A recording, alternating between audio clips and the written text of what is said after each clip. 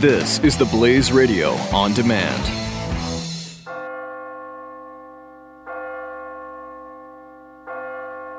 You're listening to the Church Boys FREEFALL Q&A. Hey, it's Billy Hollowell here with the Church Boys, and Chris and I have actor Stephen Baldwin on the line. How you doing today? Doing very well, thanks. So it's been a while since you and I have chatted. I forgot what the last project was you were working on. We had you down at the Blaze, but I'm happy to have you back. You have a new film that released yesterday on DVD. It's called God's Club. Take me through this. Tell me a little bit about the film. It's the story of a dad who is a teacher, and tragically he loses a family member, and that family member was very inspired and motivated for their daughter at their daughter's high school to implement a Bible study, but as a club, as like a after-school activity. So like there would be any other club, a math club, this and that. So the film goes into the obstacles and conflicts that my character experiences with my daughter, who's played by an amazing young actress named Bridget Alba, who's going to be a big star. It's just all about how I, come into a lot of opposition with another terrific actor, Lorenzo Lamas, and then how I'm supported in all of that by another friend, school teacher, the fabulous Corbin Burnson. And it's really just about, for me, the movie reflects on and touches upon the seriousness of separation of church and state, which in the film, I have this one kind of cool line where I say, well, when they created the law for separation of church and state, it was never intended to become a separation from God, which is true. A lot of people don't know that.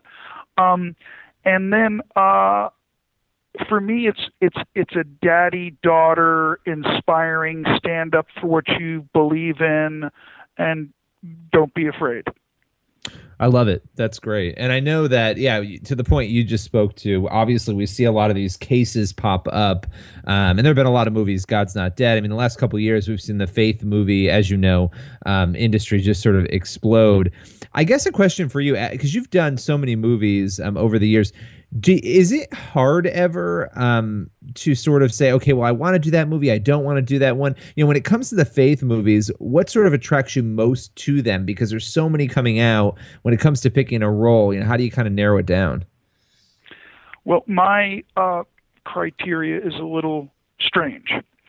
Now that I've teed that up, I like to get to know the filmmakers, because there's a lot of people with great ideas, but they don't have the experience in making films. Mm-hmm. So a lot of the time, if I like the script and the team that's come together, is like-minded and motivated to really want to make a quality piece of content, then I partner with them in many ways to collaborate on the shooting and the direction and the, things like that beyond just normal acting and, improving upon the script. So I think that people underestimate the power of little movies. God's Club is a perfect example. Jack and Joe Nasser have a company out in Los Angeles called Nasser Entertainment. These guys are now just breaking into the faith base themselves. Young director on this picture. But these guys were smart enough to bring like a Corbin and a Lorenzo and cast it with people that are going to be able to bring some visibility to it. But that movie now, for the same reason you just said, Billy, these films now are exploding in their distribution capability and their awareness on social networking. So the idea of creating a piece of quality content that stands up for what I believe and what I live and breathe each and every day, I've been very blessed. I've been a part of a lot of wonderful films, but for me going forward, it's kind of like a legacy thing. Like, what do I want to leave this world with? Is it going to be just pure entertainment, or is it going to be entertainment that has a message that can live on and bless others? And that's my goal. I love it. And, one thing that has fascinated me, and correct me if I'm wrong, but I think, sort of transitioning to talk about politics because that's what everybody is talking about right now. Over the years, worst transition ever, Billy. I'm like, we're just gonna go into this. Let's just do it. Let's Billy, just jump in. Billy, do I need to play your transition music? Yes, do it. Do you have it queued up? Yeah, here we go. Ready? There we go. That's our awkward transition music. There you go. Awkward. I'm like the king of awkward transition. So because I have to ask you this, and I know the last time we did an interview, we talked about this over the years, sort of how you've handled politics, and I think you've taken a really measured approach to politics in the last couple of years. And it's tough for celebrities who are out there saying what they believe about things.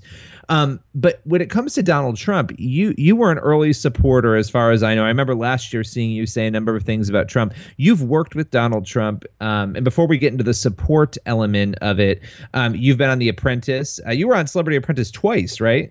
Yes, I am one of the few people who has been fired twice by the soon-to-be President Trump. Listen, for me, I did a radio show for a while myself, and we got into all that type of stuff and politics and all these hot buttons and hot issues and all this. And to be honest, my heart really in the Christian film is to utilize them for, outreach ministry purposes and to communicate the gospel and our faith.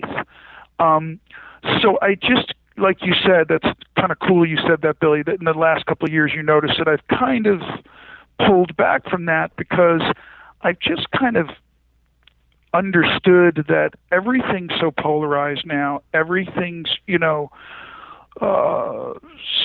so freaky in that sense where people are so, upset, energized, motivated to want to defend their point of view, and now they have these platforms to do it, through social networking. And I just feel like with all the Christian and charity and humanitarian work I want to do, it's one of these things where I've said to myself, what's more important, to really have to go out with a megaphone and a blowhorn here and say, this is what I think about politics and separation of church and state and, gay marriage and all this. What I've learned is everybody's going to have their opinion and everybody's going to do what they want to do. And that, coupled with how the media just spins stuff, no matter what you say now, into something else that you didn't mean for it to be, hello, Trump. But I just say that because now, if somebody asks my opinion, I'll give it. If in a media situation or an interview like this, I'll give it. I'm going to say what I'm going to say. I'm going to give my opinion. I just have stepped back from making myself available to share that opinion as much because I'm more interested in having a more clear channel of communication and the ability to do that when it comes to my Christian work, charity work, and humanitarian work. So with that in mind, and yeah, I think that's actually really smart, and that has definitely shown through. When it comes to Donald Trump, having worked with him, knowing Donald Trump obviously pretty well, having been on the show twice, what are some of the things, like what is something you'd want people to know about him, some attributes maybe about him, some things you've observed, whatever you want to share that maybe isn't out there about the public perception of Donald Trump? Well, the first thing would be I think it's refreshing that he messes it up sometimes. I think this whole notion of Donald Trump not being PC, politically correct, blah, blah, blah, which is now already blown out of proportion, that whole idea. I like Donald Trump because, and I said this to Don Lemon on CNN a week before the first Republican national debate. I said, I like Donald Trump as a man. I like Donald Trump potentially as a president because he doesn't care what you think. Not he doesn't care what you think, like he's going to ignore your opinion. He's running for president. He wants what's best for the country and the people. He's just not going to compromise. And I'm going to say something that I don't care myself if it gets quoted after this interview. All these other guys, God bless them. A couple of them are Christians. Some of them have certain values and perceptions, et cetera, et cetera. They're politicians. And I believe, in my opinion, the one guy that will really do his very best to do what he says he's going to do without compromise, without getting into Washington, D.C. later on and then saying, oh, well, I couldn't this and I had to come back over here and I had to cross the aisle and this guy's not going to compromise. He really has lived the American dream. He's blessed. He's got a family of ex-wives and children, etc. They all get along. They all love each other. They're all working hard together. Donald Trump is more regular Joe and probably enjoys hanging out playing chess with his son Barron and just being a dad and being a regular person. Sure, he's a billionaire, but I find the guy to be, regardless of how brash he is, regardless of how much he plays the Trump card, so to speak, that is his brand of aggressiveness and things like that, that's just who he is as a businessman. That's who he has now figured out who he needs to be in order to say the right things. Sometimes he says the wrong things or says things the wrong way.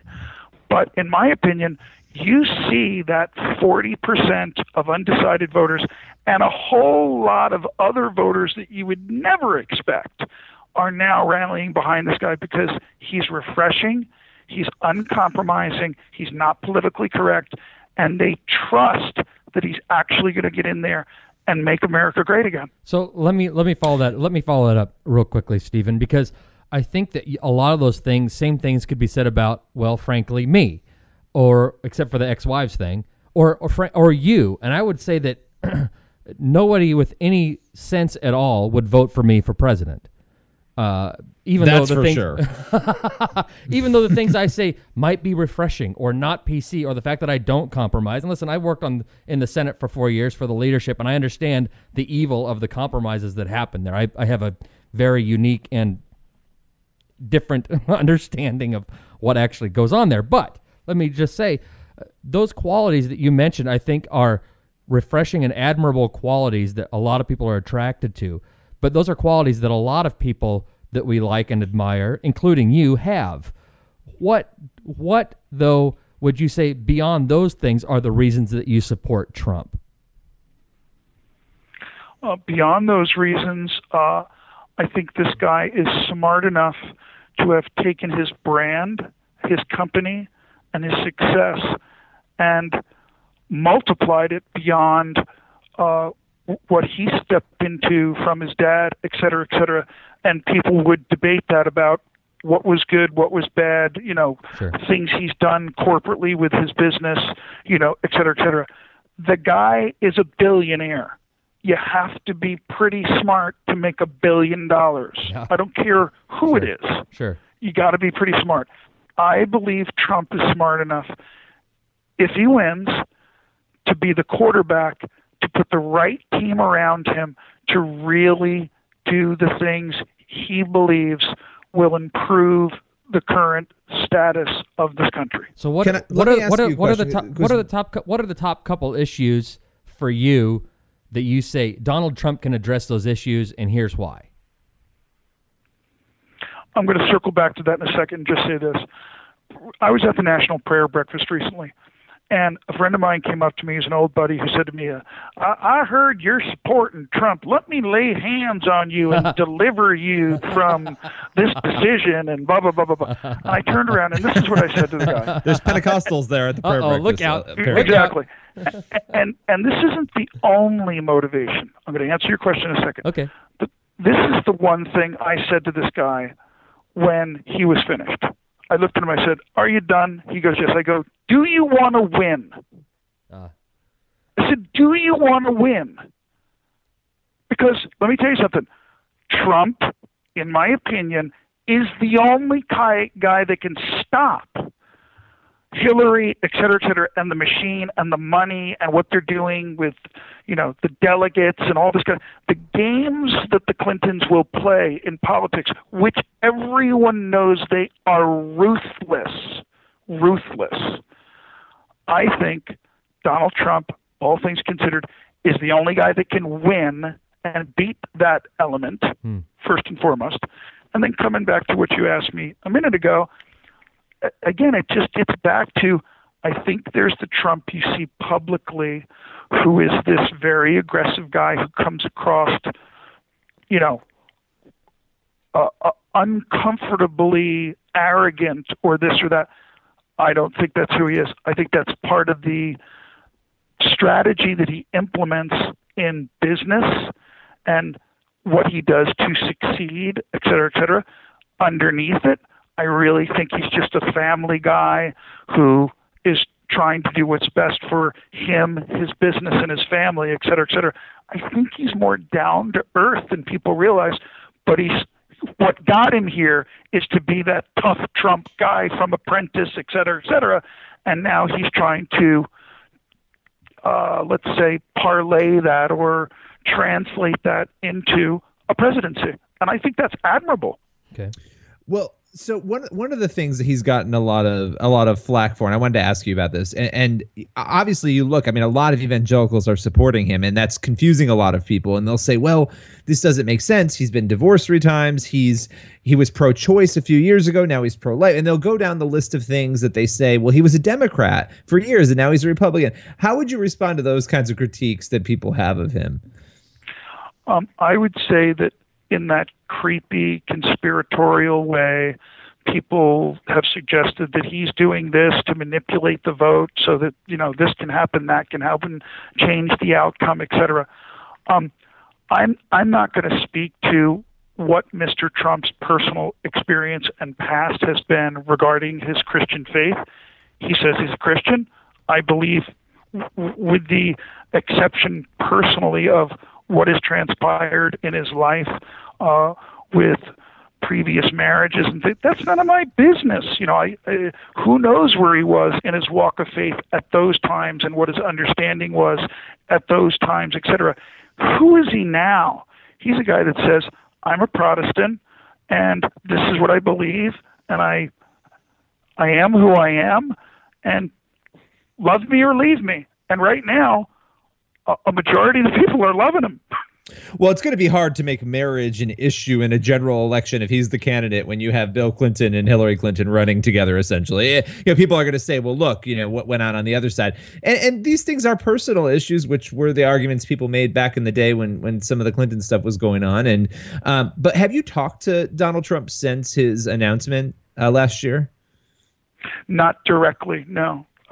But through people that he works with, I've had certain communication about how I'd like to support him and things like that, and it's exciting. I've already been asked to go out on the campaign trail and things like that. And as I said to you before, Billy, I'm thinking about that. I'm trying to decide what's best for me, ministry-wise and things like that. Because again, it's so polarized, and people are so misinformed about what's real and what the truth is. I'm kind of calibrating all of that right now, but I think I'm, for me, it would be an honor, in my opinion, to be able to get out there and support Mr. Trump. Again, just because I think he's the guy that really can start making changes back in another direction, particularly for the economy, which in my opinion is hurting people in this country more than anything. It's what's happening with the economy for multiple reasons, Obamacare, et cetera, et cetera, et cetera. So I'm looking forward to doing what I can. Well, listen, Chris, do you have any other questions? I'm set. I've enjoyed this. Stephen, thank you for taking the time. Yeah, it's great. And Stephen, you have to promise you'll come back again on the show. We have to get dinner at some point. You have to promise to both of those things, or at least the first one. Okay, and the number I called was a 914. So my question is, where are you guys? Well, I am in Westchester, and in fact, my wonderful co-host Chris, tell him where you are. I'm in Washington State. Okay, wonderful. Well, listen, thank you so much for coming out. We appreciate it. Guys, thanks so much. Hey. Blessings to you and your families. I appreciate it. Thanks, man. Thank you very much.